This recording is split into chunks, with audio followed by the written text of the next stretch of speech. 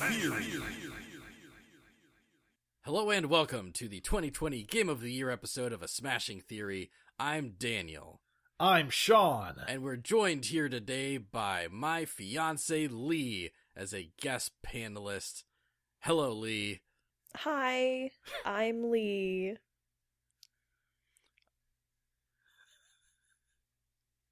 Great.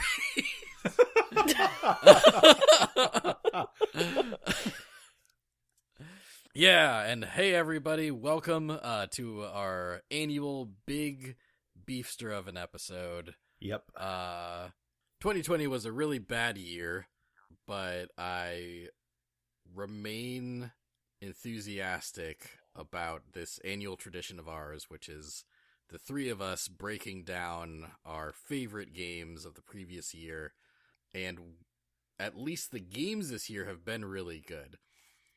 Yes, I agree. I was just gonna say that it was hard picking Oh, yeah.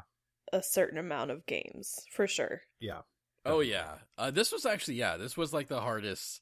This might have been the hardest Game of the Year episode for me to like Ooh. figure out my order of things, and also to decide things for certain categories. Yeah, this was tough. Like figuring out stuff this year was tough, but I think I finally have a list I'm somewhat happy with.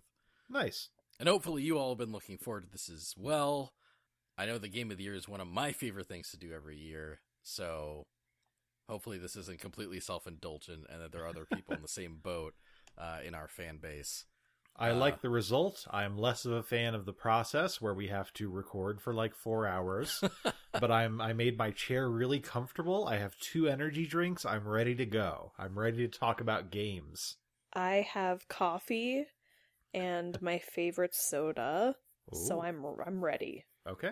Cool. I have water, and I also worked longer than I was supposed to today at my day job. So Sounds like you're in really good shape. things will be great. I'm really pumped about this. It'll be fantastic.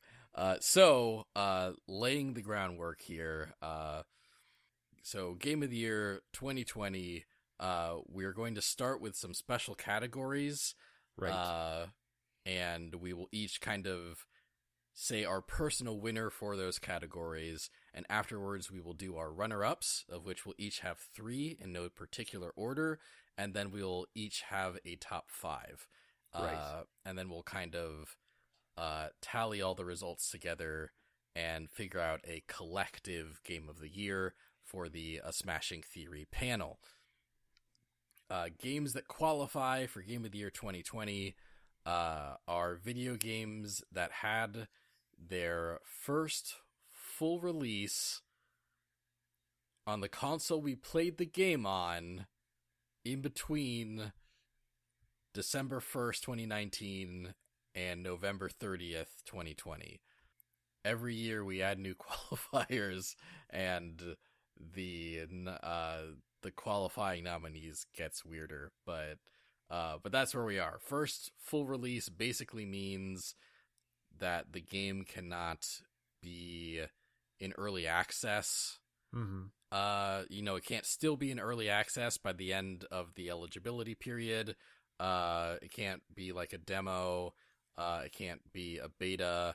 And it can't be an episodic game that hasn't had all of its episodes released yet.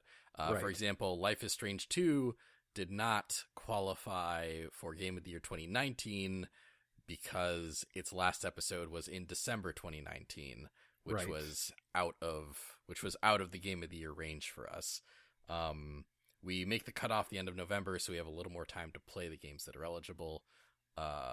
We also made the starting date December last time so that Smash Bros. Ultimate could qualify, and now it's just a thing where I'd rather be able to nominate 12 months worth of games than 13. I might bite the bullet on that someday, but not this time. Right. And Smash Bros. Ultimate didn't even make it into the collective top 3 because someone made it an honorable mention. Named Sean Francis. That was me. Yeah, I rated a game how I thought it should be rated, and then Daniel hated me for it. The Smash Bros. Podcast did not have the Smash Bros. Game, the best Smash Bros. Game ever made, in its top 3. Look, man, you have me on this podcast because of my wild and crazy takes, okay? Is that why I have you on this podcast? I'm not sure I know why I have you on this podcast anymore. I like that answer better than I live with you and own recording equipment. That does sound a little nicer, doesn't it? Also, bare bones remasters and ports of games that are more than a generation old generally don't count unless they have like significant like additional features and stuff. For example, I think Tales of Vesperia Definitive Edition came out on some consoles last year. That wouldn't count because it's just Tales of Vesperia with like kind of a visual upgrade. Sure. But conversely, if we'd been doing this in like 2010 or 2011, Tactics Ogre for the PSP would qualify because it was a substantial rehaul of that game. I had a 2020 example. Features. You didn't have to talk about Tactics Ogre again. So yeah, it would qualify. Take a shot every time Sean happens to mention Tactics Ogre. We as a household would just be wasted like constantly. I mean, hell, I would just do that to get drunk. You wouldn't have to. Hey, Tactics Ogre! The 2020 example is Xenoblade Chronicles Definitive Edition because it adds an entire epilogue to the story, and also it has some more significant like quality of life updates that kind of change the way the game plays for the better. So that is kind of a gray area, like, because a lot of it is just kind of a nicer remaster with some quality of life upgrades. But I think I'd vote in favor of Xenoblade Definitive Edition qualifying. Okay. Yeah. The new wrinkle that some people might have noticed is that I said games that had their first full release this year for the console that we played it on, or the system that we played it on, because I realized that it was kind of a bummer that the old rules, where it was just its first full release period, and if that game got like a port to Switch a year later, it wouldn't count. That was kind of a bummer, because it basically just meant that we would miss out on getting to talk about a lot of very cool PC games that got late ports, like Hollow Knight, for example. Like we ended up not doing Game of the Year 2018, but Hollow Knight kind of would have escaped qualification for that because it was a late Switch port, and I realized that that's not a fun way to talk about games. So I think there will be games on our list that hit consoles later, or at least hit some consoles later than others, and they still qualify. So, or actually, I'm looking at my list, and that doesn't. Oh yeah, no, yeah. But the potential is there. The potential's there. Yeah. So those are the qualifications. Did I miss anything? Not that I can think of. Yeah, is anything unclear at all? Not to me. I think you're good. Okay, great. Well, I'm sure I'll do a refresher when it's relevant once we get to the actual runners-ups and top fives. But for now, let's start off our special categories. So we have 5 special categories for 2020. Games that maybe aren't necessarily Game of the Year level, but have notable things that we like to talk about. So, our first special category is Best Non-2020 Game of 2020. This annual category is basically the best game each of us played this year that did not come out in 2020. Sean, why don't you start us off with your best non-2020 game of 2020? I'll do that. My best non-2020 game of 2020 is Undertale, which I played for the first time last year because Daniel paid me to do it. I played it on my YouTube channel as one of our Patreon incentives. I had delayed in playing it for such a long time because, I mean, first of all, obviously Undertale, its reputation precedes itself, right? Like, it's been impossible to escape the influence and the massive kind of effect that Undertale had on kind of nerd culture and gamer culture since its release. And sometimes, some might say a lot of the time I can be kind of contrarian when it comes to really popular things, not necessarily wanting to dive into them right away. And then also I kind of got started with it, and I think that I was just kind of in my own head a little bit, and because of my expectations for the game, I got off on the wrong foot a little bit, and I didn't play it for a while after that. But jumping back in was ultimately a really great experience. I mean, I didn't love everything about the game, but it's a game that has a lot of heart and is at times really funny and at times really gut-wrenching. And it's an experience worth having. Of course, our listeners will know that Daniel and I are doing an entire podcast episode about my thoughts about the game, so I won't get into them too deeply here, but suffice it to say that I liked Undertale enough that I wound up including it in this category, and that's quite an achievement because I love playing old games and do so all the time. Yeah. Woo! So congratulations, Toby Fox. We'll be mailing you the trophy in due course. Oh God, no running gag where you say you're going to mail the trophy to every winner of a category. Okay, I definitely won't do that. No, it's going to get old so fast. So, no, this was a pleasant surprise. I did not think or know that you would like it that much. So that's cool. Yeah, I did. I liked it more than I expected, and there was a period of time afterward where I was like lurking on the Undertale subreddit and laughing at Sans memes and Oh my god. getting Who are you? getting like weirdly deeply into the kind of hidden Dr. fucking whatever lore, that weird guy, Gaster. Gaster. Yeah, I was like into that for a while and like looking up all the stuff about that.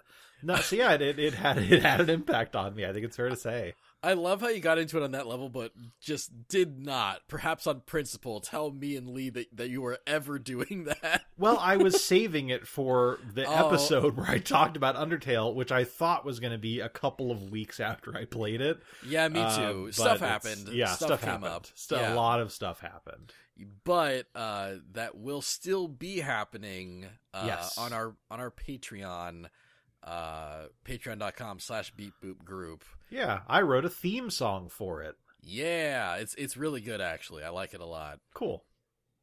So we will be debuting that in the near future. It's just been a nuts few months. Yeah. Lee, what's your best non-2020 game of 2020? Unsurprisingly to Sean and Daniel, it's actually Among Us. Yeah.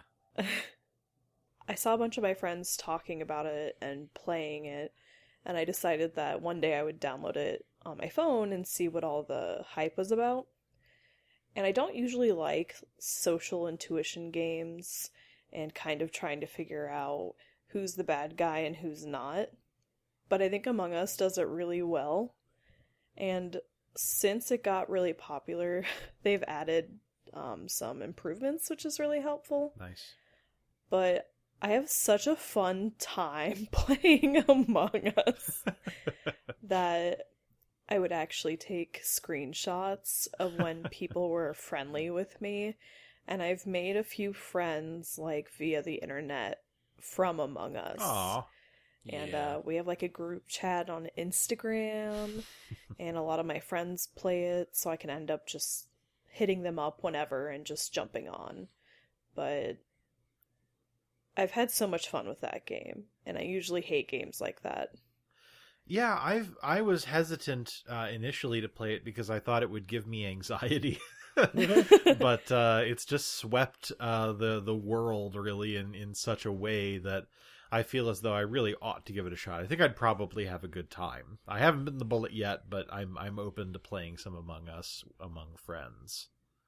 Yeah, games like Among Us are why I think this is kind of a fun category, because like this game came out in 2018, and even though it's winning a lot of 2020 awards, actually it technically shouldn't qualify for any of those. So it's cool to be able to talk about it in this capacity, like because it really blew up. It really blew up. Oh yeah. And it is a really cool game. I think it's a great take on the whole social deduction thing. I've yet to actually play around with it myself yet, but I've seen Lee play it a lot, and it really is like a pretty compelling experience. It's pretty fun. Cool. Yeah, I would definitely recommend playing with friends and not strangers, because obviously there's some issues. The filter doesn't grab everything. Right. And, yeah. Some people are just jerks. They just can't handle certain things. But it's still fun. Cool. Yeah, I'm glad you had a good time. I'm glad you had and are having a good time with it. Yeah. My best non-2020 game of 2020 is Final Fantasy IX. Good choice. Lee and I played through this over the course of a couple years, actually, but this was the year that we played the bulk of that game. And I've started Final Fantasy IX a lot. Like, I've started it several times since the age of, like, 13, but this was the first year that I beat it.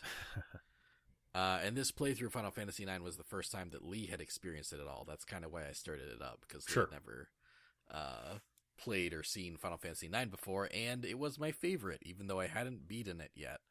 But this was my first full playthrough of the game, and I think maybe the last leg of the game isn't as good to me as like a lot of the stuff that happens earlier, but I think Final Fantasy IX still holds up in a lot of ways. I think it still has one of the best casts of a Final Fantasy game. Vivi is just one of the best characters in Final Fantasy history, like this little black mage like child. He's so good. Yeah, Steiner is like an S tier Final Fantasy character, and maybe he is one of my great ancestors. Yeah, some great like character personalities and character arcs are in that game. I think some of the best in the franchise, and the music's really good, and I love kind of the upbeat tone that it has in comparison to a lot of its neighbors. A lot of the games that released around it were a lot more, I think, kind of darker and like grumpier and more cynical. Sure. And 9 has a lot of darkness in it actually. It has some really dark stuff, but it also kind of has some whimsy to it, and it has some really wholesome moments, I think. And yeah, I still dig Final Fantasy IX a lot. I'm really glad I beat it, and I'm really glad I got to play through it with my fiance. Ew. Yeah. Cool. It's a really good game. Yeah. I would die for Vivi. Vivi's whole arc is really fucked up. Yeah, it really is. So yeah, Vivi's whole story is real sad. It's real messed up. Like, we It's so finished good. the game and I had depression. But it's good? I wasn't quite as present for this playthrough as Lee was. I was there a lot of the time though. I remember my favorite character in my own playthrough of the game being Freya, but I didn't get as far as you both did, and it's my understanding that she kind of drops off after a period of time. Unfortunately. Yeah, there's Yeah. a few characters that unfortunately, like, once they have their little arc, the game doesn't really focus on them anymore. Right. And Freya gets fucking robbed. Like, That's a there's so much less screen time for Freya than there should be. She's one of the best characters. She is. Yeah, that was my favorite game of the year that didn't come out this year. Nice. There's ways that it doesn't hold up also. Mhm. I think Zidane has aged very badly as a protagonist. God, yeah. Yeah, and Quina Quina wasn't great in the year 2000 and I think has gotten worse. Yeah. I like Quina felt like kind of offensive before I really understood why. Uh-huh. Yeah. Back when that game first came out, I didn't realize at the time that Quina was also like racist. Yeah. It's not good. Yeah. I think the game has a lot of pros that kind of outweigh the cons. And it's funny, after playing 9, I think there's a couple Final Fantasy games that might be like objectively better than 9, Mhm. like kind of are a more consistent experience. Like I think 10 is kind of maybe a better video game. Sure. But 9 is probably still my favorite Final Fantasy, and I'm really glad we did that playthrough this year. Nice. Yeah, I'm glad that you finally got to beat your favorite Final Fantasy and confirm that it was in fact your favorite Final Fantasy. That got to be a good feeling. It is a good feeling. It was Also nice to experience. Yeah. Yeah, also nice to show like one of my hyperfixations to the person I'm going to marry. That was kind of cool. Sure. Yeah. What did they think about that? The game. I know you've already said some things, but what are your final thoughts on 9? Final thoughts on 9. They do some really cool things. They do some really uncool things. But I think the cast as a whole makes up for it. Nice. So with that category done, those are our best non-2020 games of 2020. Here's a new category for this year, which I'm calling the best 2020 game of 2021. So this year, some terrible things happened, and it led to like a whole bunch of games that were supposed to come out in 2020 being delayed into the following year. Yeah. So this category is for the game we were looking forward to most, that ended up getting delayed into 2021, and therefore breaking our hearts. I'll go in reverse order this time, and I'll go first. Okay. My best 2020 game of 2021 is Digimon Survive. I wouldn't call myself like a big Digimon fan. I've watched exactly one episode of the anime dub, and I didn't really play a lot of Digimon games growing up. But a while back, I did play Digimon Story Cyber Sleuth.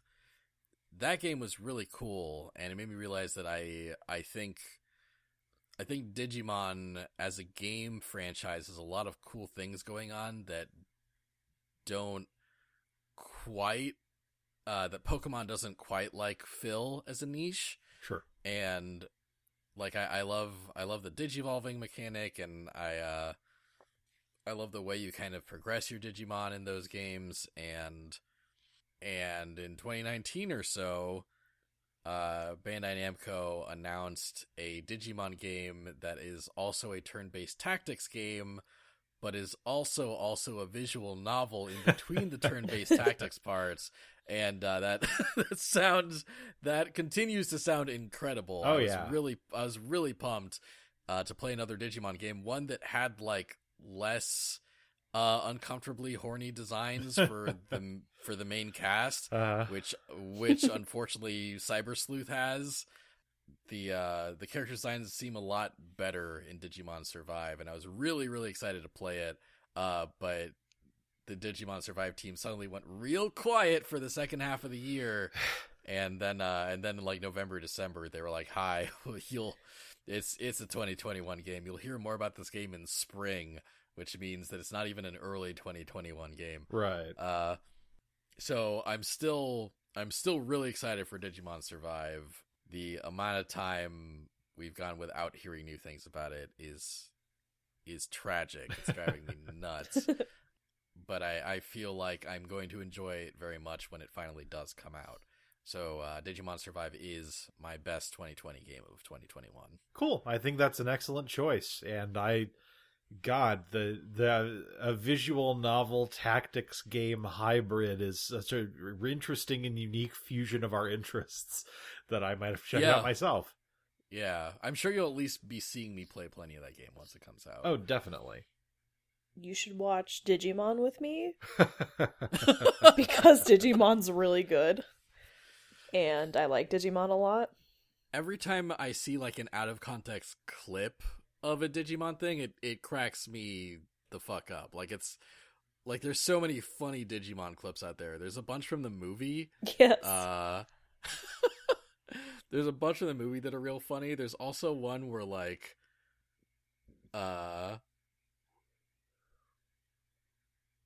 this evil Digimon's like standing like on a spaceship in space or something, and he says something like why do you all eat the pizza and I only get the crust or something.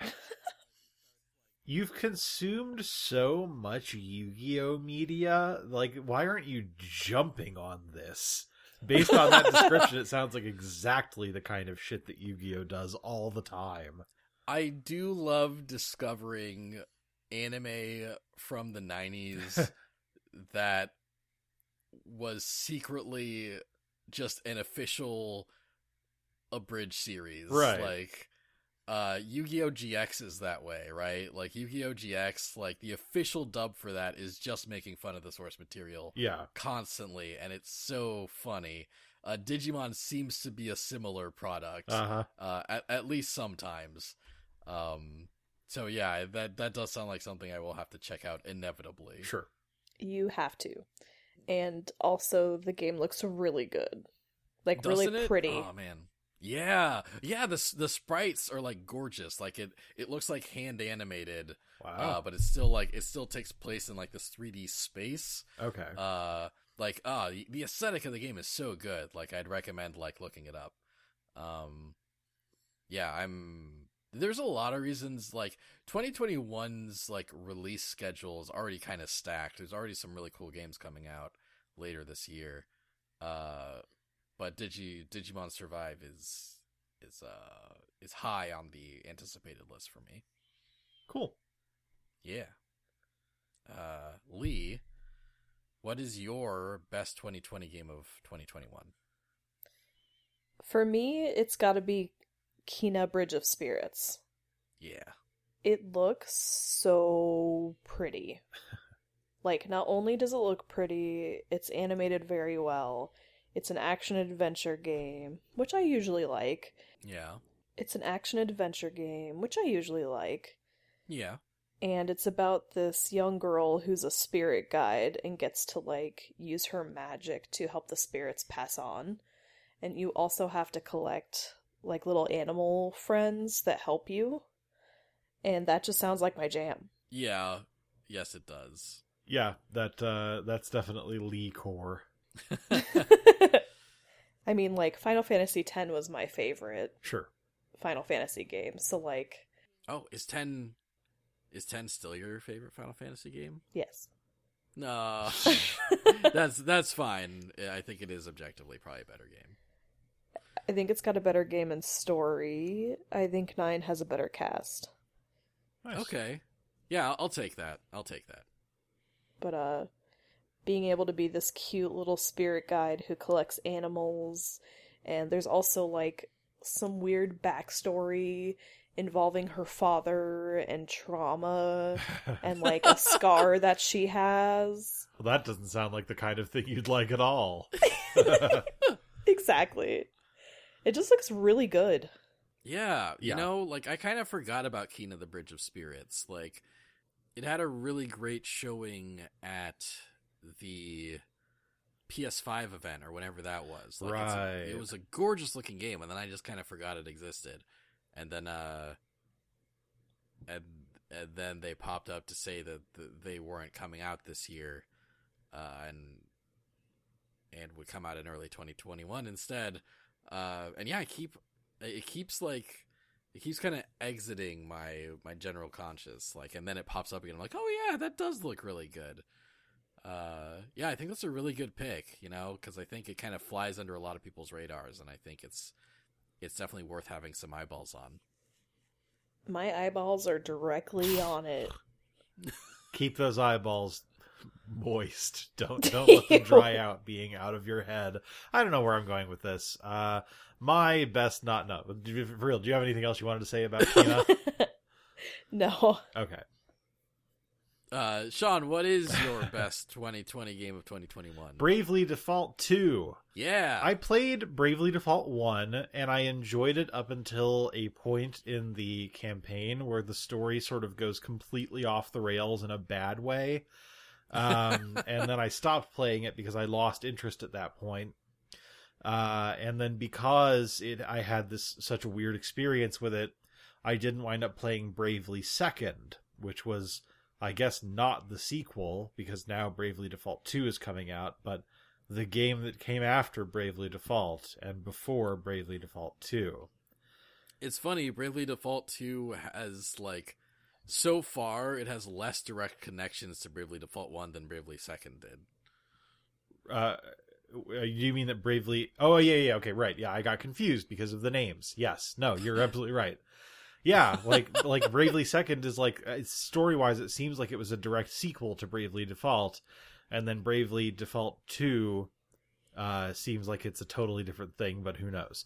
But essentially, I'm excited about this game because just every now and again, I get a sudden craving to play just like a really old school, kind of JRPG without, an action-based combat system or any of the trimmings or bells and whistles that, you've kind of come to expect of the genre.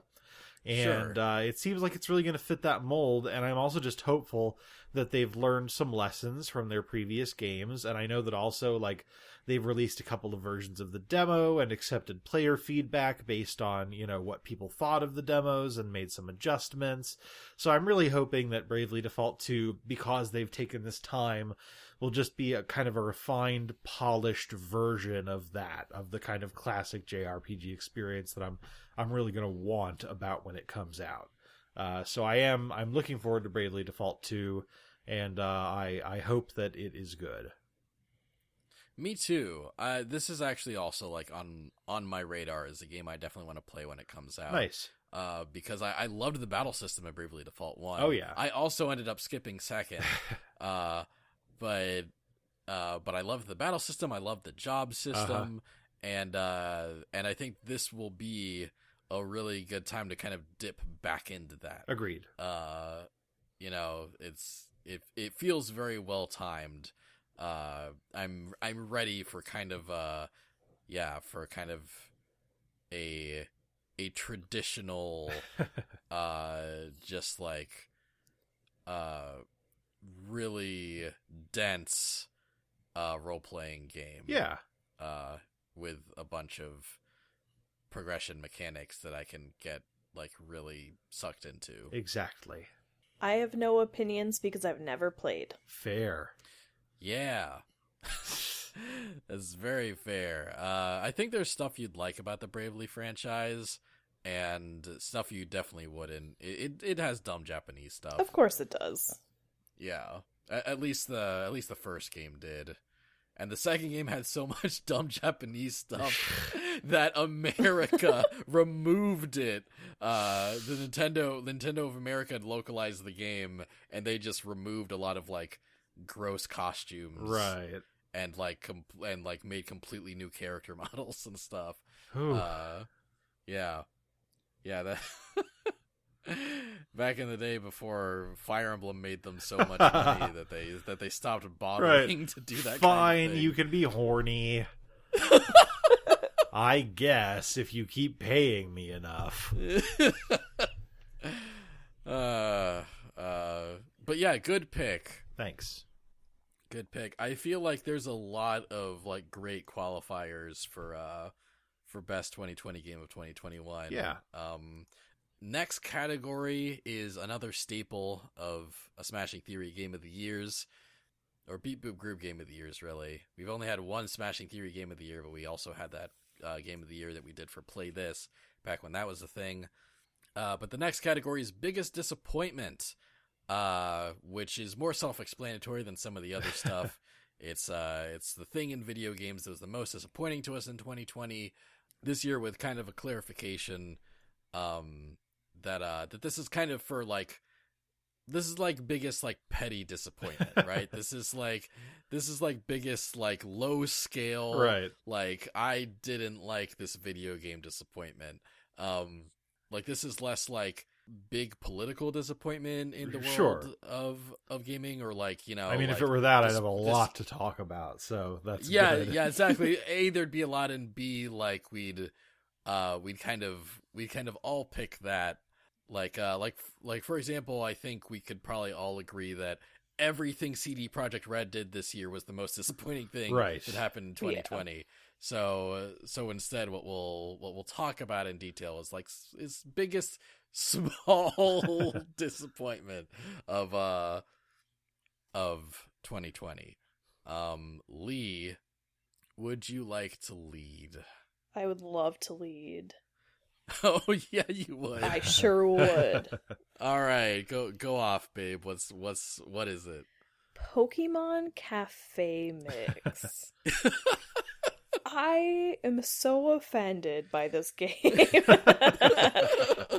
It's not even anything the game did wrong. I just don't like the playstyle. Sure. So, I'm a barista. I've been working with coffee for many years now. Yeah. So when I heard that they were making like a Pokemon Cafe kind of game, I got really excited. You did. That Pokemon Direct announced things like a new Pokemon Snap. It announced DLC for Sword and Shield, and the thing you got excited about most in that Direct was Cafe Mix.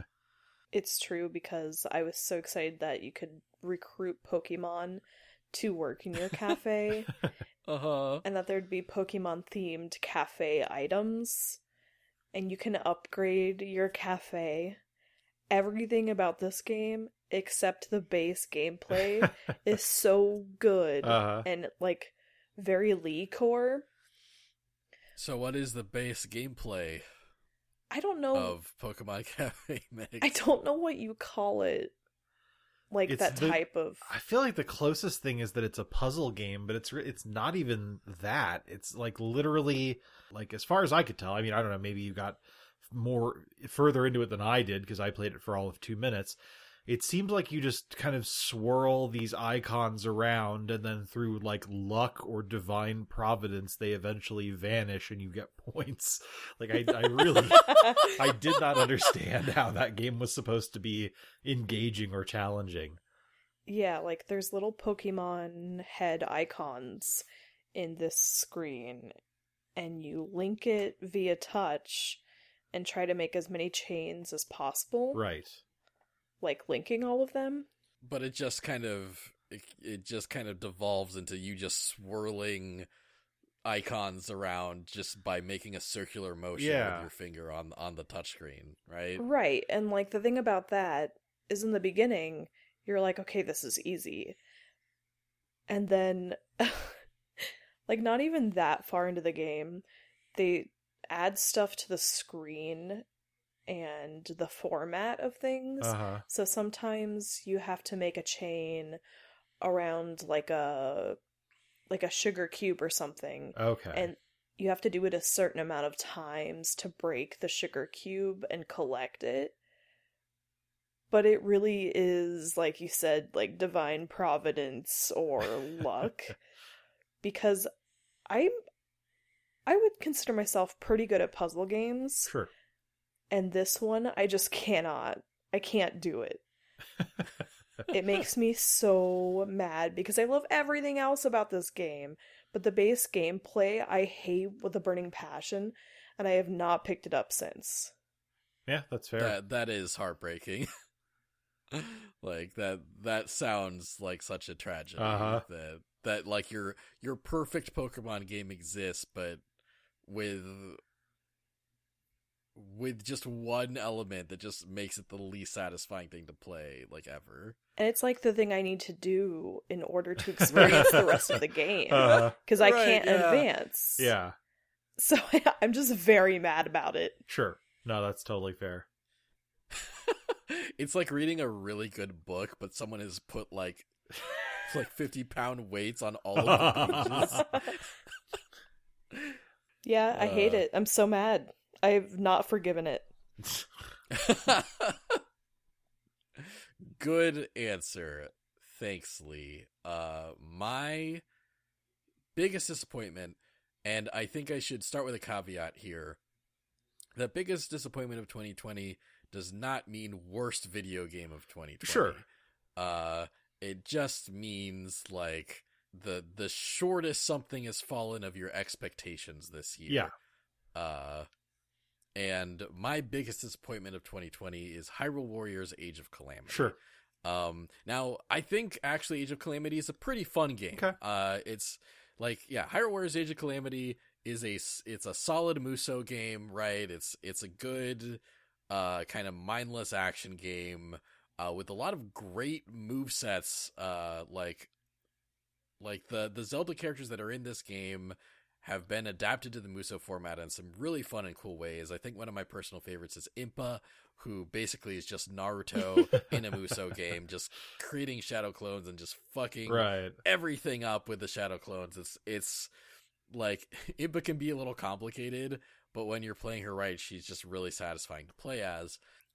However, it's just not what I wanted at all from a Hyrule Warriors 2. Sure. What I wanted from Hyrule Warriors 2 is all of the characters that were in Hyrule Warriors 1, plus the champions from Breath of the Wild, plus like even more characters and even more Zelda-inspired settings. Sure. I just wanted Hyrule Warriors 1 but bigger. Instead, it's a completely different game with a cast that might actually be a bit smaller than the first game's cast, which doesn't feel right. Yeah. You know, you had like 5 extra years to make a new Hyrule Warriors game, to make a new Zelda Musou, and you didn't up the scale at all. You made the scale similar and then just like took that in a different direction, which in some ways is neat. But yeah, like I just like, I got a second Hyrule Warriors game and it still does not have Groose from Skyward Sword in it, and I'm so disappointed. That is a shame that Groose has yet to grace a Hyrule Warriors game. He deserves it. Yes, more than any other character that hasn't been represented in Hyrule Warriors to date. Also, I haven't beaten the game yet, but like, I'm concerned about the direction that the story is going to go. I feel like it might kind of retroactively make Breath of the Wild 1 like less cool. Sure. But I haven't beaten the game yet. Also, the dub's bad. The dub's bad, and like, when I first started playing, like, I was constantly swapping between the dub and the sub. Because, like, there are several voice lines in the game that are just incidentally said with no subtitles. Sure. So, like, basically I had to pick between bad voice acting or fine voice acting, but I don't get to understand half of it. And in the end, I picked fine voice acting, but I don't get to understand half of it. Like, you know, like, I'll just, like, I'll just like do a side quest and then I'll just hear Impa go like "Itadakimasu" with like no subtitles, and I just have to deal with it because there's certain voice actors in the dub that are just so grating to me, and it's unfortunate. Yeah, no, that does suck. I know how much you like incidental dialogue, which is often not subbed. So that's a shame. Love incidental dialogue. What was Impa saying? There's stuff about it that seems pretty cool from having watched you play it, but yeah, I have similar reservations about where the story's going, because I just can't imagine Nintendo doing like a kind of tragic thing where it's, you know, the warriors and they're fighting to the last man or whatever, you know, like, I can't imagine that they're doing an Alamo thing for the ending. And so it's like, how are they going to tie this up with a bow and ruin, Breath of the Wild? I'll be interested to see what happens there. Yeah. Yeah, like this is a game that I'm probably still going to play more of. Sure. But yeah, just it ended up being kind of a disappointment at the same time. That's fair. Sean. Yes. What is your biggest disappointment of 2020? My biggest disappointment is a little abstract because it's not a game. But that's okay. Yeah. It's not biggest disappointing game. It's just biggest disappointment. It's just the fact that delay-based netcode still exists in fighting games. This is a solved fucking problem. You know? Yes, there's a higher cost overhead for implementing rollback netcode in fighting games, but it's just the right thing to do. Like, the delay-based netcode still being this prevalent in the world of fighting games, it would be like if Delta started using propeller planes again instead of jetliners because they're cheaper, even though they're also much slower. You know? Like, it's unacceptable. And, I mean, boy, has there been, you know, a reckoning about that in the year 2020, because that was the year that every live tournament shut down. In some cases, like Combo Breaker, it was because the people running it put their heads together and came to the decision that it would be unwise to do it during a pandemic. And then in some cases, like with Evo, it turned out that the founder was a fucking scumbag and the whole thing fell apart. But either way, I mean, we've been in this situation where the only live events being run are very small things that are being run unwisely, right? They shouldn't be happening, but they are. And so we're in this situation where all these big tournaments are either not going forward or they're restructuring into online-only events. And because of that restructuring, you wind up seeing like only games that have rollback netcode being title card events. And then it's like, oh, we'll do, you know, an exhibition match of X, Y, and Z because it has delay-based netcode. But you better believe we're playing KI. You know, you better believe we're playing all these old games or all these small games. Like, you better believe Them's Fightin' Herds is getting top billing because they actually got off their asses and implemented rollback netcode like every fighting game should.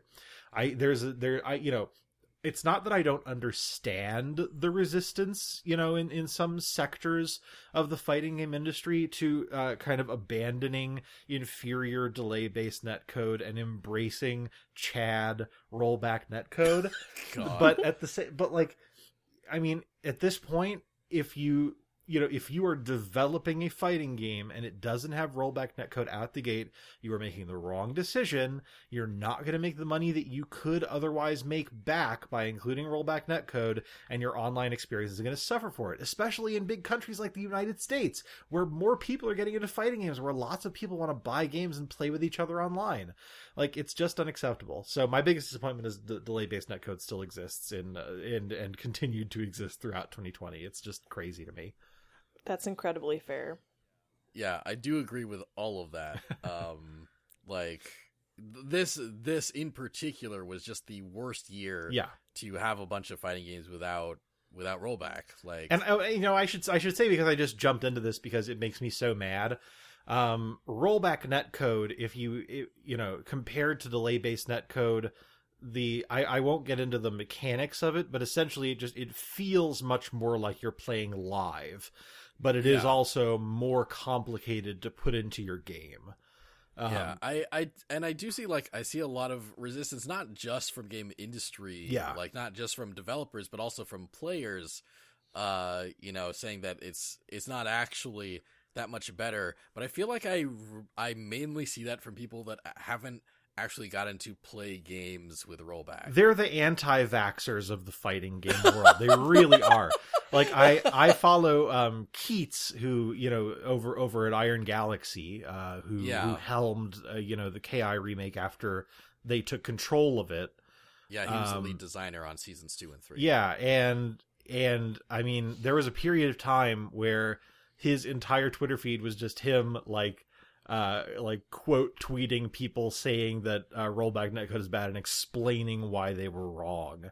You know, like you have to do a modicum of research to find out that most people defending delay-based netcode are either like ignorant or contrarian. I mean, it's the way of the future, and we gotta get on it if we want fighting games to continue to stay relevant going forward. Yeah. I guess a couple side thoughts. One, I do like that the state of like the fact that all these tournaments had to run like them's fight in herds and like I love the attention it has drawn to smaller games Yes. and like the kind of new scenes that these smaller games have gained as a result. Yeah. I love kind of the resurgence of Killer Instinct. Me too. Which I thought was a game that didn't really get its fair shake when it was actually like relevant and like Yeah. and being regularly updated. And B, I love how I said no political answers for biggest disappointment this year, and you found a way to get as close to a political answer as possible. Look, man, it was my biggest disappointment. It's like I'm going to have to add more restrictions to that category next year. Yeah, this, that, and you can't talk about netcode. All right, fine. It's just like biggest disappointment. That was a video game and not an abstract concept. And also can't be used as a tangent that lets you talk about like 3 different political things. Anyway, yeah, we'll workshop it. Sure. It's cool. I do think that's a good answer. Good, I'm glad. Up next is best soundtrack. Best soundtrack. Yeah, these tend to get... These ones are pretty self-explanatory. Yeah. But best soundtrack, yeah, best soundtrack of 2020. What was the game with the best soundtrack that we played this year, or not even that we played, just that we experienced? Mm-hmm. Like even if we got like a vinyl with like the Hades soundtrack on Sure. it, and just like played that without even knowing what the game was, and we loved it, like that still qualifies. Yeah. That's still good. But yeah, what were the best soundtracks we experienced this year? Sean, what was yours? Mine was Final Fantasy VII Remake. I played Final Fantasy VII Remake all the way through, and my feelings about the game were mixed, but my feelings about the soundtrack were not mixed. I thought it was excellent. I thought that even songs where they were cleaving very closely to the original kind of feel and interpretation of the music, like the bombing run, for instance, at the beginning of the game. That's just like a really good arrangement of the bombing run from Final Fantasy VII Original with, kind of modern instruments and, kind of better quality sound. And that's great by itself because that game has a great soundtrack. But there are also, the people who worked on the game, and it was a team of composers that worked on the game, also weren't afraid to kind of take risks and really radically interpret some of the other game's songs. And I think that they really succeeded in those areas as well. It's a great nostalgia trip for people who played and loved Final Fantasy VII, but also if you're just coming into the game, even without having any knowledge of Final Fantasy VII, you might have trouble following along with other parts of the game. The soundtrack is just a bop all the way through with or without context. It's really, really great. And I find myself like listening to it when I'm commuting or thinking about it while I'm doing other things. There were a lot of songs that kind of made me think about ways that I could, like new techniques that I could try in my own music writing. It's definitely it's stuck with me more than the soundtrack of any other game that I played in 2020. So for sure, Final Fantasy VII Remake gets best soundtrack for me. Nice. My favorite soundtrack, I had some trouble with this one, and I decided to pick kind of the soundtrack that I think deserves accolades for being so earnest and being so like true to itself. I think there might be some games that came out this year that technically have better soundtracks in my books, and I might end up talking about them down the line. But I'm giving the award to Eichenfell. Nice. It's an indie game, so maybe you don't know what this is. It is a very cute and very gay turn-based RPG from Chevy Ray. I just want that to be the subtitle of the game, right? Like Eichenfell : line break, a very cute and very gay RPG. I mean, that is basically its tagline. Because those things are constant. Yeah. Like that is, you always Like you always feel like those energies throughout the whole game as you play it. And yeah, it's got this great this very crisp, very pleasant sprite based art style and aesthetic. And the battle system is kind of like a grid based, but with Paper Mario style timed inputs. Nice. And yeah, I actually played this at a Day of the Devs event in 2018, I think. And I don't think I really knew about that game before I played it, and I had kind of a blast. It was really I met the developer Chevy Ray there, and we're we haven't spoken since. We're not friends, so I don't feel a need to do a disclosure or anything. Sure. I follow him on Twitter, but it's a very charming game, and I think a lot of that is thanks to the soundtrack, which is put together mainly by Avi and Sarasu, the composers of the Steven Universe franchise. I should have fucking guessed. From what I've heard of that soundtrack, that makes perfect sense. Doesn't it? Yeah. Yeah, they really bring a lot of that Steven Universe energy to the Eichenfeld soundtrack, but I also think that energy fits Eichenfeld perfectly. Yeah. And yeah, there's just some really great tracks, there's a lot of exploration ones that really fit the setting. And there's a minimum of one track with sung lyrics. I was actually going to say that my favorite song out of the ones that I heard was because there's a version of that song without lyrics, and then the scene changes and suddenly it has lyrics, and I thought that was very well done. Yeah. I thought that was really cool too. I love the soundtrack really the soundtrack really goes for it, I think. It just you can just feel the love that the composers and the arrangers put into that soundtrack. Oh yeah. And I think it's very special. I think it's a very special soundtrack, and I've only played 5 to 10 hours of that game so far. So I haven't even heard a lot of it yet, and I'm really looking forward to that. I feel like I haven't even heard the best tracks in the game yet. Cool. So yeah, I'm also looking forward more to every character in the game flirting with each other.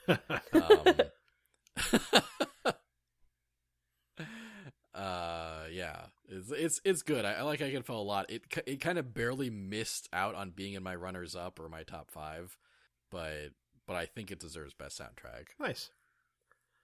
Yeah, I think that based on what I've heard of the soundtrack, I can certainly see why you're giving it that degree of praise. And I was thinking as I was watching it that there's so much cool stuff going on in that game, including the soundtrack, that I might want to pick it up myself. So, good job selling me on that based on the music alone. Nice. And I actually almost put that as best soundtrack. Nice. Oh, good. Eichenfeld's really cute. I think having the kind of music style it does, on top of having songs with lyrics, is really cool. I feel like that's not as popular in modern day games. So it's cool to see that. Also, Chevy Ray is precious. Chevy Ray is precious. We are not friends, but part of me wishes that we were. Yeah, while Daniel was playing the demo, he had the headphones on, and I was standing next to Chevy Ray. And since I couldn't hear anything, Chevy Ray would explain the sound effects and the little music stuff that I couldn't hear that Daniel could. And he was very enthusiastic about it, and I loved that. Nice. Yeah, he'd just lean over to Lee and be like, "You can't hear it, but when the enemy jumps here, you hear a bloop." It was the best part of Day of the Devs. It really was. So throughout the Day of the Devs event, eventually, it started out very disorganized, but eventually, there was kind of an understanding that if you're standing in line, or if you were playing a game, you should play it for 10 to 20 minutes, and then move on Sure. so that people waiting behind you can play more.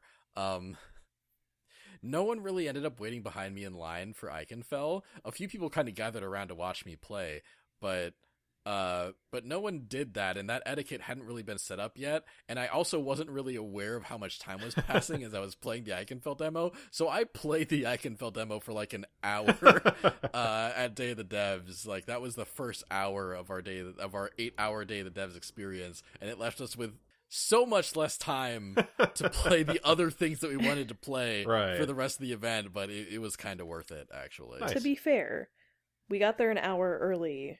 Like, we had the early Yeah. access, We did. and mostly everybody else was in line for Kingdom Hearts 3. Mhm. Yeah, that's right. A lot of that early crowd tried to play Kingdom Hearts 3 first, so like Sure. a lot of games were wide open, including Eichenfell. I think Chevy was kind of like really happy that like I gravitated towards his game like so early and played so much of it. Nice. So that was kind of nice too. Lee, what's your favorite soundtrack of 2020? I think the best soundtrack of 2020 is Ori and the Will of the Wisps. Mm. It's by the same guy who did the soundtrack for the first game, Mm-hmm. Yeah. but I think he really nails it in this soundtrack. He adds more unique themes, kind of more unique whimsical elements of certain themes. Like, for the most part, it feels very in the spirit of Ori. Mm-hmm. Like, kind of soft, magical, you're on this adventure. But there's some themes where he actually kind of ramps up to the anticipation of the fight you have to do, Mm. or this character or encounter you're coming across. And so it's cool to see kind of see that range, because one moment you're like, oh, la la la, I'm in this forest and it's magical, and then like the next moment you're like, oh shit, there's a spider. And it's just really good. Nice. I was listening to it today, actually, and it made me want to play the game. It's Cool. very Nice. beautiful. Yeah. Yeah, that's one game that I kind of missed out on this year. Like, I really Same. want to play those Ori games. Yeah, me too. And I haven't heard really any of the soundtrack aside from like trailer music, but I can definitely see why a game like that would need to have a really solid soundtrack for kind of purposes of immersion, and so I'm glad that it does. It's so good. Yeah, and that trailer music is gorgeous. Oh, yeah. Just like the game. It Yeah. honestly, it would be really weird if you had such a really beautiful game and not as And the beautiful soundtrack kinda music. sucked. Yeah. Yeah, so I think you did a really good job making sure that the level of beauty that the game has is matched by the level of beauty the music has. Nice. Good. Yeah. Yeah, that's a really good point. Like, that does feel like that'd be like a challenge, you know? Yeah. And it's kind of impressive that he does that without really making the player think about that. Agreed. Players that aren't music majors anyway. I was going to say, as a music major, video game music is actually really important for me to enjoy the game. Sure. Yeah. I'm also actually real big on video game soundtracks. Yeah.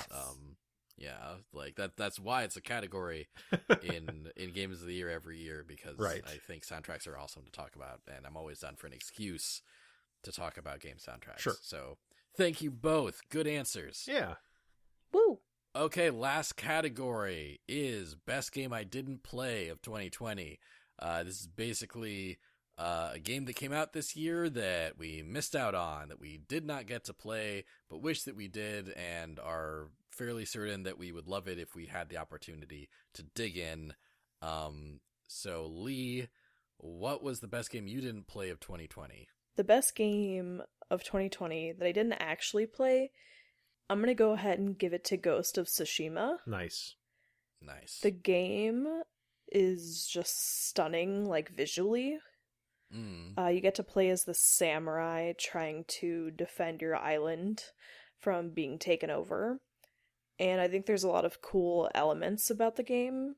Like, not only is it beautiful, you get to play as this cool, badass samurai, but it's open world, and you get to explore that as much as you want.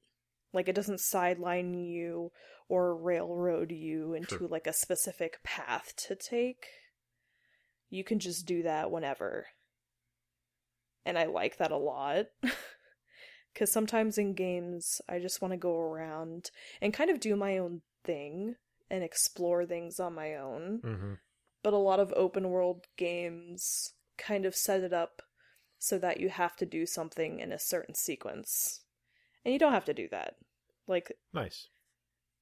Like, you don't have to be guided to a certain area. You can just kind of explore as much as you want. And on top of that, you can... There's two ways you can take on enemies. You can either just run up and engage in direct combat with your weapon and just, like, go ham. Or you can take the Sean Francis route and be stealthy. Yeah, that is the Sean Francis route. It's funny because it's like the Daniel way and then the Sean way. And I think that's cool. That is cool. It is. I think it's nice that they give you the option, at least. And there's also like a multiplayer mode, which is cool. Called Legends, where it's basically just like a horde mode, basically. Right. And you can also do story missions. But the game just looks beautiful. The music is nice. There appears to be some really cool characters. The gameplay seems really neat. The story feels rich and original. Like, yeah, okay, you're a samurai. We've heard that before. But I think they execute it in a way that it makes it feel three-dimensional and like a real story. And there's some cool twists that I will not mention, but it got spoiled for me by TikTok of all places. Mm-hmm. And I think it's great. So Nice. I gotta give it to this one. Cool.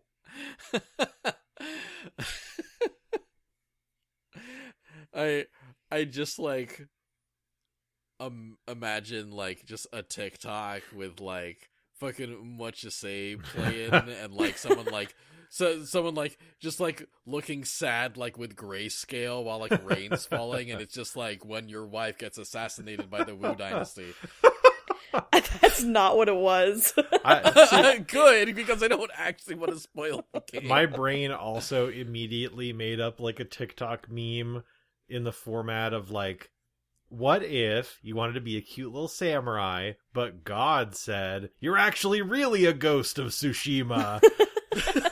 So yeah. You're both wrong. Good. I'm glad I was wrong. It was just a girlfriend trying to pull like a boyfriend prank on her boyfriend, but he was in the middle of playing and reached a very sad twist. Wow. And he was very emotionally stunted from it, so she couldn't do the prank. Holy shit. And it was great. That's incredible, Yeah. actually. Yeah. That's really funny. Cool. Any more Ghost of Tsushima stuff to say?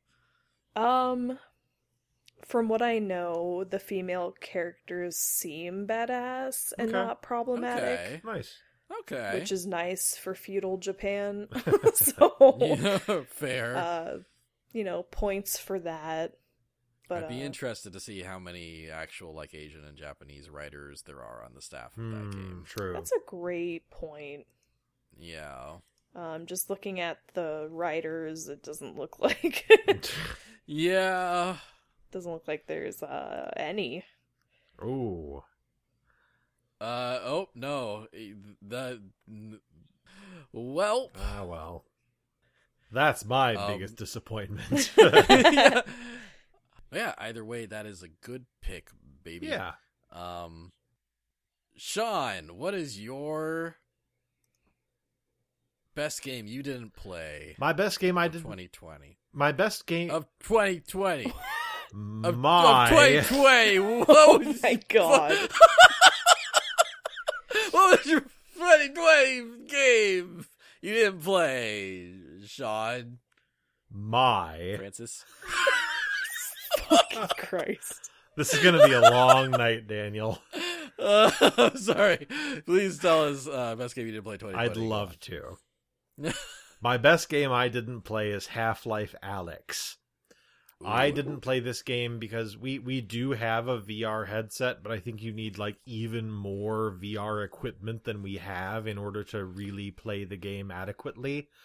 Yeah, and also it's not. We have. Oh right, we have Oculus PSVR or PSVR. We have that's what it is. PSVR. Yeah. And it's not. Right. It's not available for PSVR. Which is a shame because this game looks phenomenal. I should say, first of all, I like the Half-Life games and the Half-Life universe generally, and I was very sad that there was this long period of time where more Half-Life games were being made.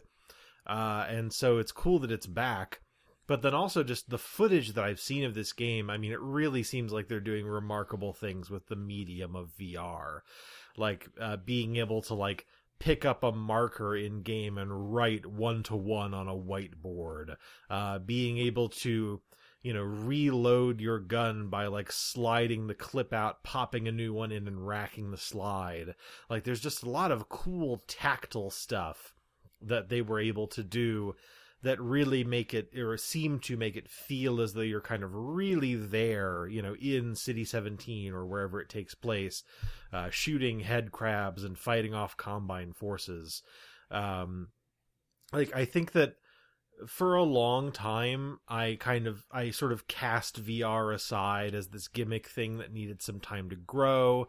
And I think that for a long time, that's exactly what it was. But it just seems to me that this is the first game that I've seen that made me think like, okay, maybe at this point VR is ready for prime time. Like maybe at this point there can be really compelling games for VR that don't just feel, kind of like a gimmick, or that, aren't sort of like a Beat Saber experience where of course they are good fully fledged games, but they don't feel this is going to sound so pretentious, but it's not like a work of art, so to have a game like Half-Life Alyx come out where it feels as though they are using the medium of virtual reality to give you an experience and kind of tell a story that you wouldn't be able to have if it were just a console, kind of a regular console game that you play with a controller. I think is very cool. And I'm glad that the game has gotten some recognition. Like I know Easy Allies voted it their game of the year. That's very cool. And I hope that the ambition that was on display, in the creation of Half-Life Alyx leads to kind of the proliferation and the normalization of VR, and maybe makes it more accessible, more affordable, as kind of investments are made into improving the VR experience. So Half-Life Alyx is for sure the best game I didn't play. Yeah, I think that's a cool pick because it really does, it feels like a very impressive VR game. Half-Life Alyx is kind of bittersweet for me because, I think a lot of it being so well made is because, Valve dissolved Campo Santo, the developers of Firewatch, who they acquired, into their VR development team to work on this game, while they were in the middle of working on a different game that I was very much looking forward to. And is, they didn't even bother to officially state that game has been canceled, right. But it absolutely has. So it's very cool to see that, with Valve's backing, they've made an incredible game. Yes. But at what cost? Yeah, that's fair. But no, it does look very cool. It'll be neat if this makes VR big enough that Valve can port it to everything. Yeah. As they like to do with their other popular games. And it is really cool that Valve seems to have successfully made a video game that's like a good argument for VR, you know, because I think there's a small number of games that qualify for that. Like I love Beat Saber, for example, but Half-Life Alyx, it's cool that someone managed to make like a deeper, more complex experience. Yeah, exactly. Of course, yeah. And I think this came across, but just to be totally clear, I wasn't trying to knock Beat Saber earlier. I think it's a very cool game, But, Half-Life Alyx, it's kind of playing in a different field, right? And I think that it's cool that it manages to be such a different experience. Half-Life Alyx looked really cool. Just from the small clips I've seen, I feel like I would have a lot of fun with that in VR. Cool. Yeah. Glad we're all looking forward to it in one way or another. Yeah, someday. Someday I'm sure we'll get our hands on it. Yeah. There will come a point when, everybody has all the VR stuff, Like, there will come a point where VR becomes more accessible than it is, but... Or it will be considered a fad and phase out completely, and it'll be one of those games that you never ever get to play, like fucking Mario Clash for the Virtual Boy. Right, yes, that's true. But I'm hopeful for VR. I think that as we've seen it get, kind of more heavily invested in, and as cooler and cooler games getting made for it, I hope that it remains a part of the gaming mainstream, because there's a lot of really neat applications for it. Yeah. I think that would be cool. Nice.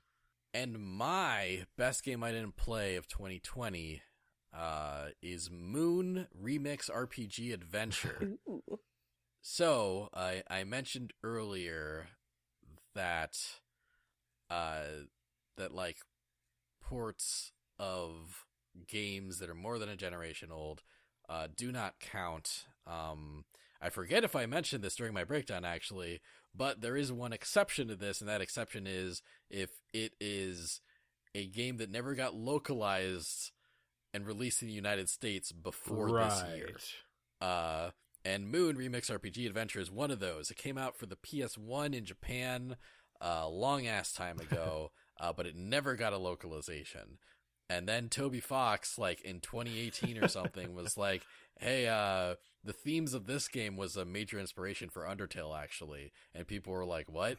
And Toby was like, hey, maker of Moon Remix RPG Adventure, I think this game's really cool, and I'd like to play it in English someday. And the creator of Moon Remix RPG Adventure was like, what? And then he was like, I'm gonna release it in English. And then he released it in English, and I feel like it's done like moderately well, right, just because Toby Fox kind of talked it up, sure. Right. And technically I've played about 20 minutes of this game. Like I started it, I died, and then I have not gone back to it. But I really want to give it a full playthrough, because even before Toby Fox talked this game up, I was aware of it and was really intrigued by it. As kind of a game that plays with tropes and RPGs and has a very like weird, quirky tone. It seems to have a lot of Daniel energy to it, and I have been really looking forward to giving it a fair shake. Like, it's a very old game. Like, a lot about it is very archaic, and there's actually kind of like, there's kind of a guide online for it, for like, that kind of gives you suggestions for how to play it, because it's a very obtuse game on top of everything. Right. But I feel like if you're willing to dunk the time and effort in, that it's probably going to be a really wonderful experience. Actually, one of the hosts of Nintendo Main, a podcast we've guested on a couple times, Jeremy, like, he spent like 2 months straight just like raving about Moon on his Twitter. So I know that there's a good game there, because I think that guy has a good taste. Nice. I really want to get around to Moon, and I hope that I do, but for now it is the best game that I didn't play of 2020. Fair. Yeah, I was peripherally aware of Moon, but now that I've played Undertale and enjoyed it, and now that I know that it was one of Toby Fox's inspirations for Undertale's creation, I definitely at least want to look into it. Like, I don't know if I necessarily want to put the energy into experiencing it as a game, but I am very curious about it now. Sure. And knowing what I know about it, I can definitely see why you included it and highlighted it here. I think it's worthy of that. Thank you. Of course. It feels like a very Daniel Cora game, so I feel like you will get around to it at some point. Sure. Yeah. Yeah, someday.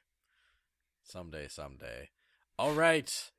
Those are all of our special categories. All right. Up next is actual games that are good. Yeah. Other stuff was good, obviously, but we're starting with our runner-ups, games that did not quite meet our main top 5, but games that we still wanted to give shout-outs. I try to make this section shorter, so what I'm going to try to do is we'll each take turns just rattling off our 3 runner-ups. We each get 3. Mm-hmm. Basically, on average, I want us to spend a minute or less talking about each of our games. Okay. Once we're done rattling, let's say I've rattled off my 3. Sean, you can pick one game that I said to comment on, and we can have a little bit of extended discussion on it. Then Lee, you can pick one of my games, and the other one we just don't talk about. Okay. What? Yeah. Does that make sense? Yeah, no, that makes sense. Can you say that again? Okay, so basically, as an example for how I want this to go, right? Mm-hmm. I will say my 3 runners-ups, right? I will talk less than a minute about each one, but kind of summarize my thoughts about them really quickly. So like, let's say I talk about Sonic the Hedgehog, Sonic the Hedgehog 2, and Sonic the Hedgehog 3, which all came out in 2020. Then Sean will pick one of my games to comment on, and we can have a little bit of extended discussion, but not too much. The 3 of us can. And then after that, you can pick. So let's say Sonic picks Sean. Let's say Sean picks Sonic the Hedgehog 2. I pick Sonic the Hedgehog 2! And we talk about that for a bit, but then you pick Sonic the Hedgehog 3, and we talk that for a bit, and then we just don't talk about Sonic the Hedgehog 1, and we move on to Sean's games. Okay. Yeah, does that all make sense? Yeah. Okay, great. So, I'll go first to kind of set the precedent further so you guys know how to handle yours going forward. So, my 3 runners-ups. My first one is Crosscode. There were actually a lot of smaller, there were a lot of like very cool indie experiences that I played this year. They were all kind of vying for the spot, like Eigenfell almost got it, A Short Hike almost got it, Takeshi and Hiroshi almost got it, but I think Crosscode did the best job just having just this incredible setting and just this really well-written dialogue, and I loved being in the world when I was playing. I did not get to beat this game, but like it's this indie game. It's an action RPG set in an MMO that's also the real world, and like the setting was super cool. The characters were great. The writing was really fun and snappy and cute. And I was really like I got distracted from it, and I did not go back, but I got really hooked on it for the time that I was playing. Maybe more so than any of the other almost runner-ups that I did. My next runner-up is Monster Train. Monster Train is kind of a Slay the Spire like, where you're on this train, and it plays a lot like Slay the Spire, except there's different like levels of the train that you fight on, and also you play units. You play like monsters on top of like spells and abilities and stuff, and it's such a derivative experience. It is so similar to the Slay the Spire that I could not in good conscience give it my top 5, but it is one of the games I played the most this year after I first started playing it. Like, I am so hooked on Monster Train. Like, that is such an addictive game. It is so well designed. It is so fun. The one thing about it that kind of bums me out is that Slay the Spire, when you beat each run, like, it feels like there's a little like progression towards like towards like a win state, and Monster Train's like, good job, you beat the run, you want to do the next run? And that's a bit of a deflated experience, but the core gameplay, so satisfying. All the different classes and the way you can mix them together, because another thing it does is you can pick one primary faction and a secondary faction, and you get cards from both factions, and you can mix them together into different playstyles. All the ways that those gameplays mix together, super addictive and satisfying. And my final runner-up, by the way, this is all in no particular order. Yeah. These are all just good games, is Jackbox Party Pack 7. There were a lot of games that I was very happy existed because they offered kind of multiplayer experiences in this very this period of this social drought, right? Games that you can kind of play with friends, either like whether it's in your quarantine bubble or online. And Animal Crossing almost got a slot here, but Jackbox Party Pack 7 in particular, like other Jackbox Party Packs, it has 5 other smaller games that you can play in groups, and it has all of the games it has are pretty solid and good. It has Quiplash 3, and I love Quiplash. You basically just come up with dumb jokes, and you win if your jokes are the funniest, and that's always very validating and fun to me. But the reason Jackbox Party Pack 7 rocketed onto my favorite 8 games of 2020 is a minigame called Talking Points, where basically you run you the player have to do a TED Talk for your audience, for the other players. You have to do a TED Talk. One other player creates the slides for you, and the title of your TED Talk is also like randomly generated, basically, with some keywords thrown in by other players. And playing that with Lee and Sean this year was one of like my favorite experiences of the whole year. It is like one of the best party games I've ever played in my life. It is so good. And like that alone, made it a runner-up qualifier. That one experience, I need to have other Jackbox Party Pack 7 playthroughs before I can say it's really that good, but it at least deserved a runner-up because of that experience. And those are my runner-ups. So Sean, you can pick one of those to make a comment on if you'd like to. Cool. If you'd like to make your input on it. And Lee, you can pick one also, and the other one will get ignored. I'm so torn between Monster Train and Jackbox. I'm so torn. I'm going to go with Monster Train. I was totally ready to write this game off when I was initially watching you play it, because it just seemed so derivative of Slay the Spire. Oh, yeah. And it is, oh, yeah. you know. Yeah. Funnily enough, what got me interested in it, and I mentioned this on a recent podcast of ours, is that I was listening to one of the songs and I noticed that the composer uses one of the instruments that I use when I write music. There's like a choir synth. And I was like, oh my God, that's Sonatina Choir. I use Sonatina Choir. And so because of that, I started paying more attention to the music, and I really like the song that's featured in, which is kind of like the end run boss song. And there's a bunch of other songs that I really like. I think it's just a solid soundtrack. Like, it really suits the mood of the game. And I think that it has this really interesting kind of prog rock identity to it that almost, it kind of, I don't want to make a direct comparison because it's almost like comparing someone to God or something, but there is some like PS1 kind of like Final Fantasy stuff happening, with like the rock organs and the discordant stuff that the composer's doing.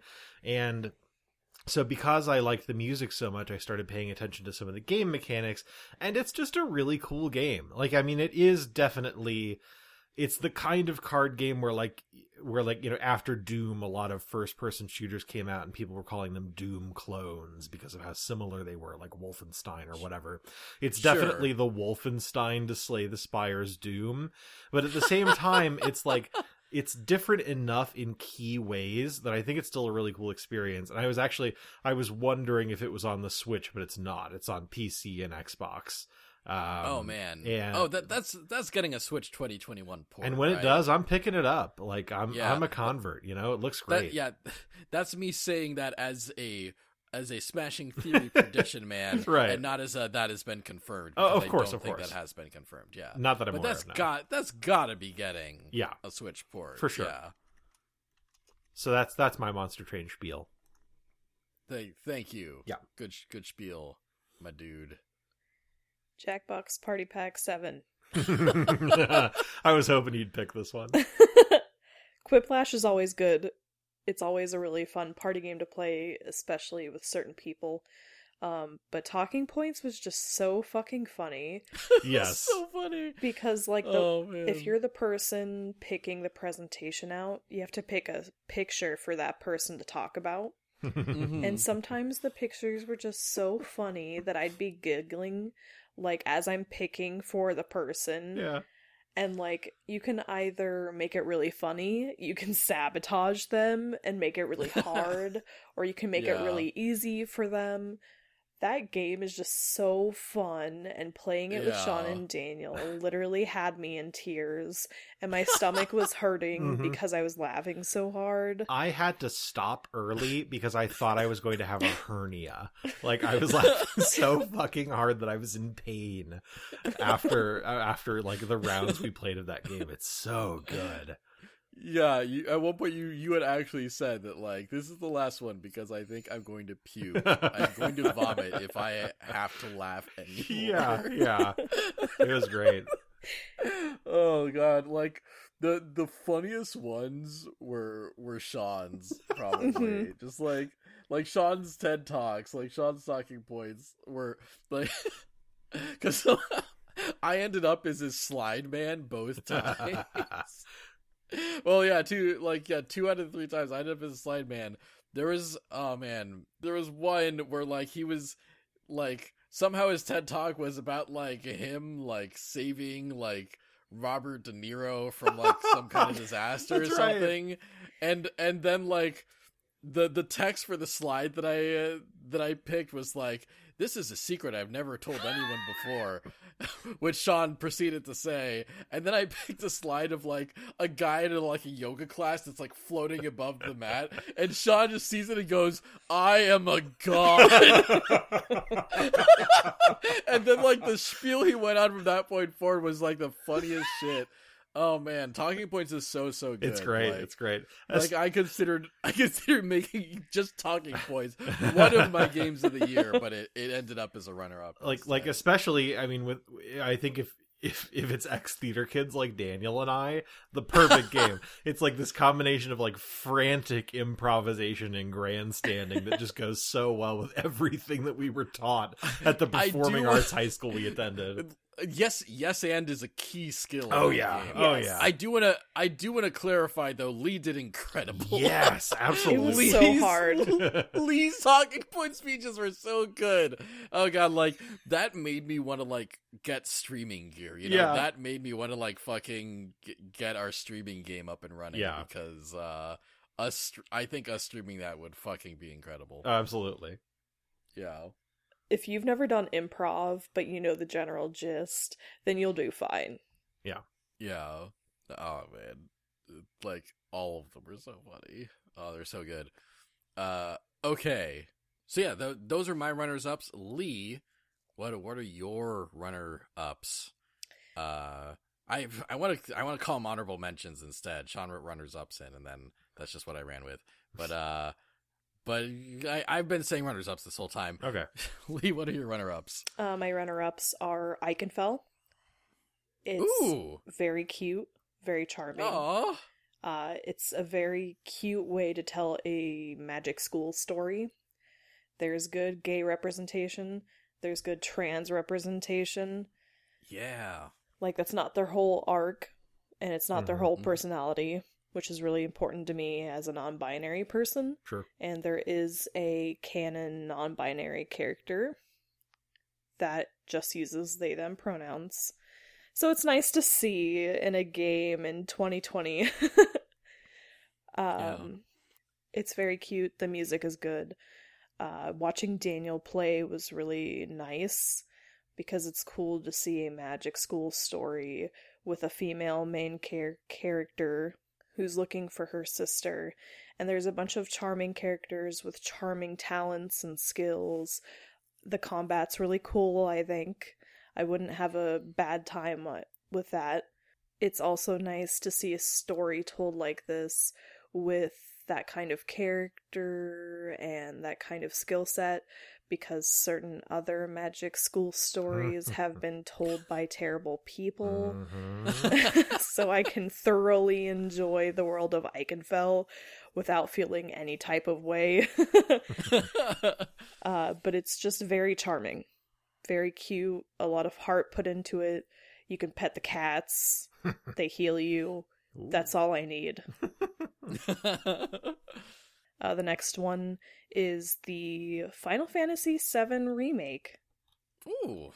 I know it's kind of weird that it's on my runner-up, but many years ago, like many years ago, I experienced Final Fantasy VII Original, and I don't remember a lot of it, so being able to revisit this is really, really cool, and being able to see it modernized with these new models, the story being told this way, the music is incredible, the combat's really cool. I like the combat a lot. It's not really 100% my kind of thing, but I do really like what it's doing so far, and I like how beautiful it is. My next mention is Buried Stars. Huh. This is a video game about a kind of idol survival show in Korea. And then something happens and they get caved in. And it's kind of a death game. It's not really, but some people die and you have to figure out what the fuck is going on. There's like a social media aspect part of the gameplay. You make choices. Some of them are timed, some of them are not. There's social aspects. There's Korean and Japanese voice acting. It's just so good. Like, the characters are really good. There's really cool endings. I just played the bad ending route, and now I'm on the true ending route.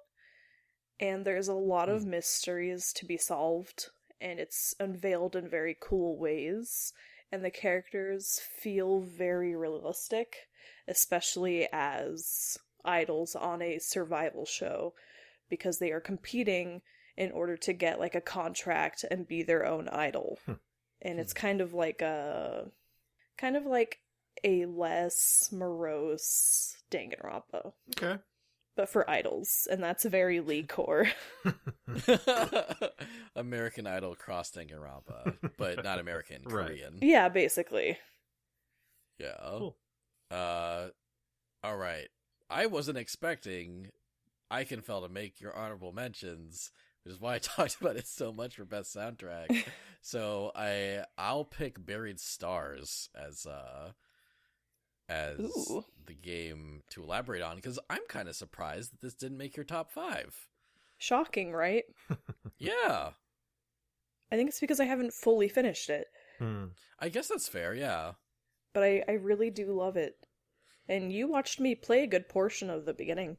I did, yeah. I watched you play kind of the prologue, and it is really cool. Yeah. Like, I do love, like, the UI is really cool for, like the ways that it shows the characters interacting with each other, and the way that it shows, like, the options that you have, and like the menu is your smartphone, which you use to like access social media and like character profiles and stuff.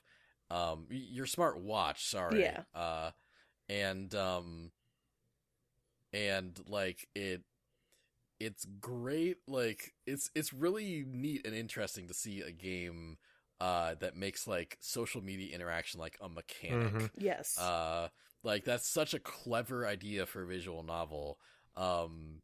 And also, I bought this game for Lee for Christmas, because Danganronpa with Korean idols in it could not be more of a Lee concept. Right.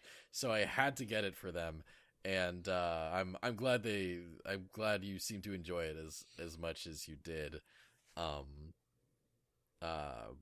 But even just from my perspective, it seems like a really neat game. Yeah. So I'm glad that I've gotten to like kind of peripherally experience that and see parts of it. Yeah, I actually was planning on choosing Buried Stars as my game to elaborate on before you did. And the thing I wanted to highlight is even in the short amount of time that I saw Lee play it, the UI really stood out to me. I mean, it's just really well designed and clean looking and really beautiful. I'm a big JRPG fan. Character designs are fantastic. I'm a big JRPG fan, so I love a good menu, and Buried Stars has great menus. Great menus. And yes, great character designs as well. Great character sprites. Yeah, really good stuff there too. It as somebody who's super into K-pop, these are the exact designs and personalities you would see on a survival show for idols. That's cool. And they also do a really good job of highlighting the pressure and the negatives and bad aspects of being on a survival show like that and trying to compete for fame. So being able to smush that into a kind of literal survival game is just super cool, because you can still access the social media as this is going on, and it does infect your mental health because there is a sanity meter. That's right. It's just really cool. Nice. Yeah. Good pick. Good picks. Yeah. Wait, Sean, did you want to pick a different elaboration or are you just also? No, actually, since you picked Buried Stars, I guess I'll zero in on Final Fantasy VII Remake for a bit. Okay. So you played the original. I mean, not all the way through, right? But you're familiar with it. I've watched a friend play the whole thing, but that was back in my middle school years. Sure. So yeah, you have a good deal of familiarity with the original. You've played a decent chunk of the remake. What do you think is the thing that the remake does the most successfully versus the original? What's the biggest improvement for you? This is a very shallow answer, but the visuals. Oh, I mean, totally fair. Yeah. Back in middle school, for me, it was okay, this game's fine. And now I'm damn, this game is gorgeous. And visuals are important to me because if I'm watching this polygon figure mourn somebody or emotion needs to be conveyed very well, I'm not going to feel that. I'm a very empathetic based person, so I need to see certain facial expressions, body language, that kind of thing. So I think that really plays into it for me. Cool. And also in terms of visuals, I think, also contributing to that, I think the character designs have largely been improved. Yes. Yeah. Aerith looks great in this new version. Yeah. Tifa doesn't have boobs the size of fucking cantaloupes anymore. But she still looks great, Yes. Yeah. And the visual up, Wedge is fucking adorable looking in this game.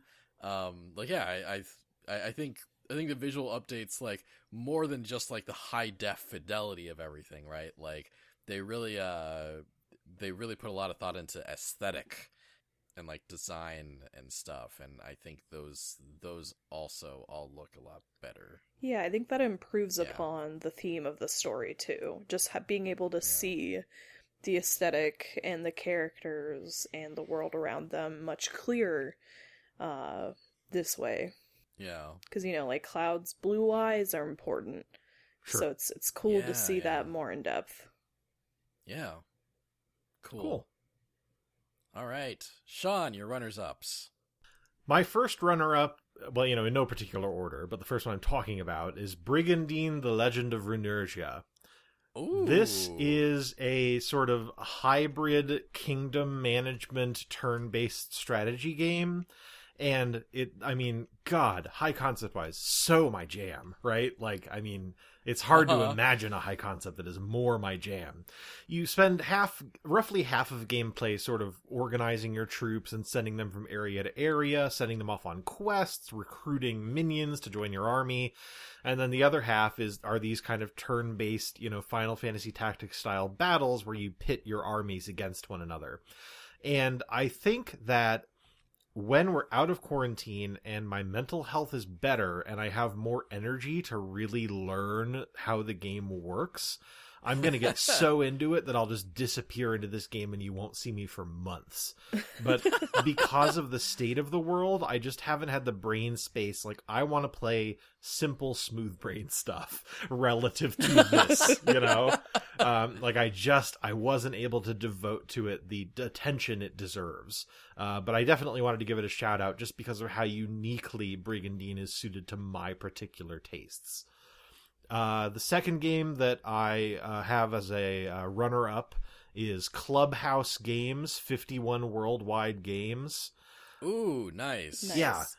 This is such a cool little game. It's 51 games in one, really. You can play chess, you can play a kind of a version of Go, you can play all these different kind of classic board games, card games, and I love the presentation, I love the variety, and also I finally, after trying and failing for years, kind of learned how to play Mahjong because of this game. Oh, yeah. Like, it just has this great tutorial. It has this reference of all the different sort of hands or, melds, as they're called in the game, that you can get.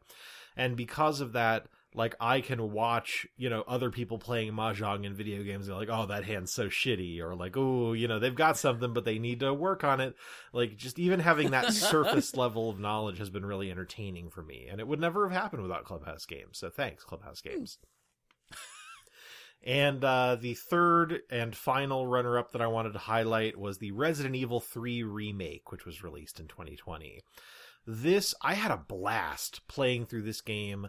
I think that it's a great remake that really captures the spirit of the original game in a lot of ways. The reason that it is a runner-up and not a top 5 is that it's way too short. It's just not worth, a AAA price. And even though they threw in, Resident Evil Resistance, this kind of like asymmetrical multiplayer mode as part of the package, it doesn't add enough to the game to really make it, I think, worth, like, Resident Evil 3 is a great sale game. Wait until they put it on sale on Steam or on the PlayStation Store or whatever. Snap it up at that point, play it, you'll have a great time. But I mean, I beat it in like 6 hours, and, it just, for me, even though I liked it a lot,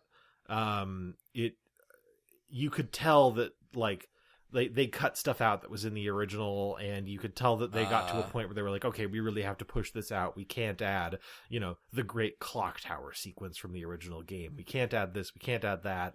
We can't implement Nemesis as well as we'd like. And you just get the sense that they could have done more, but they didn't or couldn't, and so it would have felt wrong for me based on that to have it as one of my games of the year. But I wanted to give it a shout out anyway, because it's a great Resident Evil experience, and if you're a fan of Resident Evil, you'll still enjoy yourself.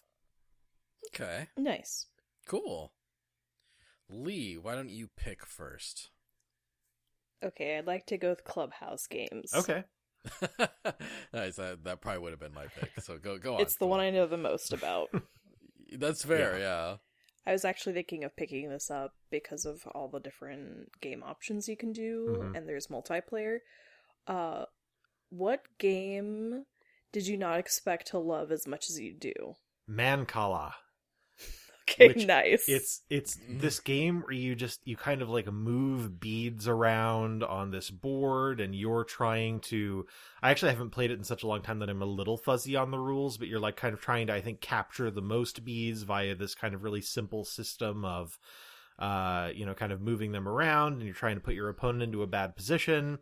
And I just love, one thing that I really like about Clubhouse Games is that they really capture the kind of the tactileness of playing a board game.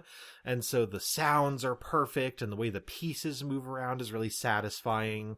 And I think that Mancala they really nail it with that game, with like the rattling of the beads as they move to the different parts of the board. It really made me want to play that game with my hands, which is not something that I often say about board games because I don't like most of them. So yeah, Mancala for sure. I really enjoyed my time with that game, and I went through and I kind of mastered it. Like there's tiers of mastery that you can achieve for most of the games. And that was one that I did where I was able to kind of play through all the difficulty levels and win each time. I used to play the physical version with my sister growing up, so I have a very fond nostalgia for that game, and I think it's fun and easy for most people to understand. Yeah. So it's not like a complex game, but I think it's for basically like everybody. It's just really fun. It is. It's great. Yeah, I actually wanted to pick Clubhouse games to elaborate on because I wanted to talk about Mancala. Lee and I have actually been meaning to play each other Mancala like since I got it, and we haven't gotten around to it yet. But yeah, that's a great experience.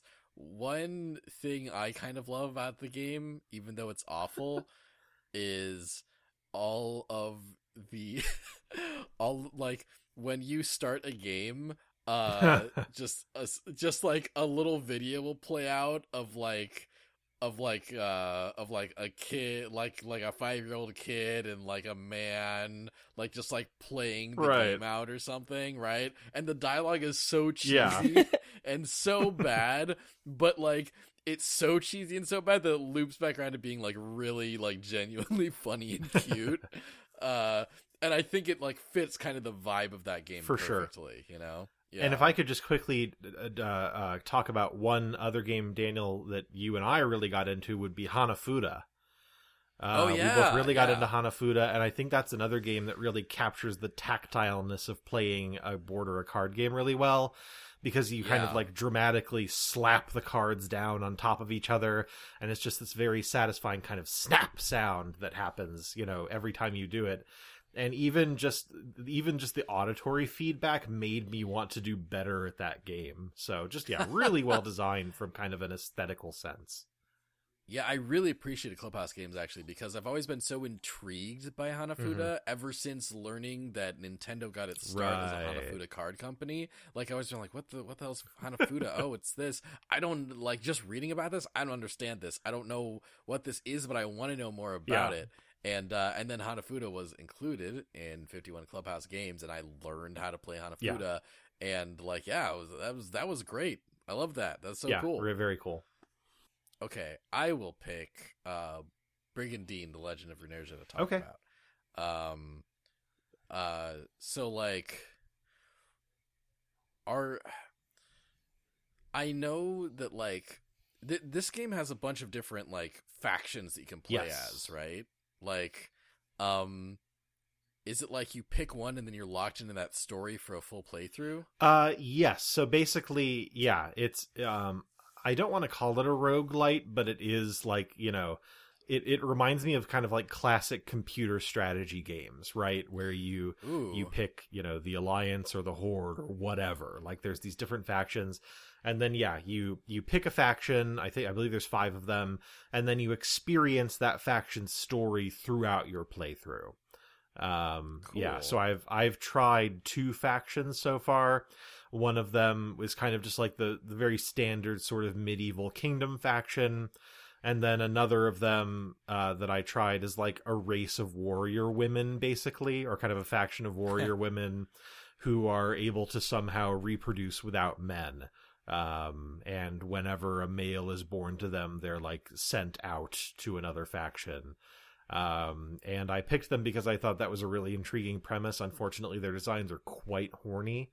So that was, that was a bit of that was a little off-putting. But I'm definitely I'm interested to kind of explore the story of the world of Brigandine and to learn more about it because it seems interesting from the outset. Cool, yeah. It seems very like Sean vibes, but I'm also like pretty intrigued by it. Like if it's ever on sale for like $15, I might also pick it Cool. up. Because it seems neat. It seems like it's got some cool stuff. Yeah, it going on. really does. There's a lot that's great there, and once I'm in a better headspace, I'm looking forward to diving in and getting lost in it. I'll watch. Cool. Cool. Okay, so, hi everybody. Daniel here. After we finished talking about runner-ups, we went on to do our top 5 per person, and we may have ended up talking about that for 3+ hours. So this is the end of part 1, and part 2, which will include all of our top 5s, will air next week. So hope you enjoyed this, and hope you look forward to more deliberations. Okay. I'm going to play the end theme now, and I'll see you guys later. Enjoy.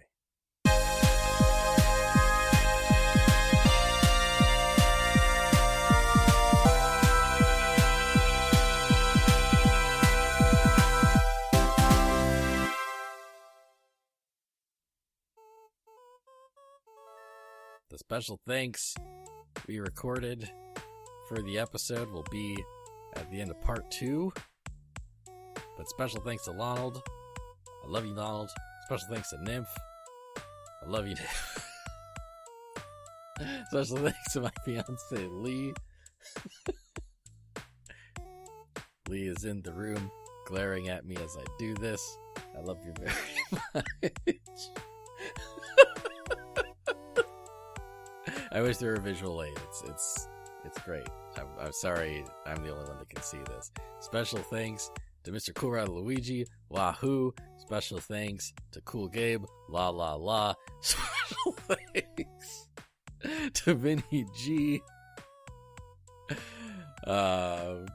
Good, miss you, man. And special thanks to Vinneber. We talk about it more, but this is the last special thanks for Vinneber.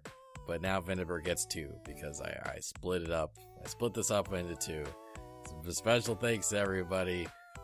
You give us $20 for a version of this where Sean also contributes. See you. Bye. Next week. Okay, later.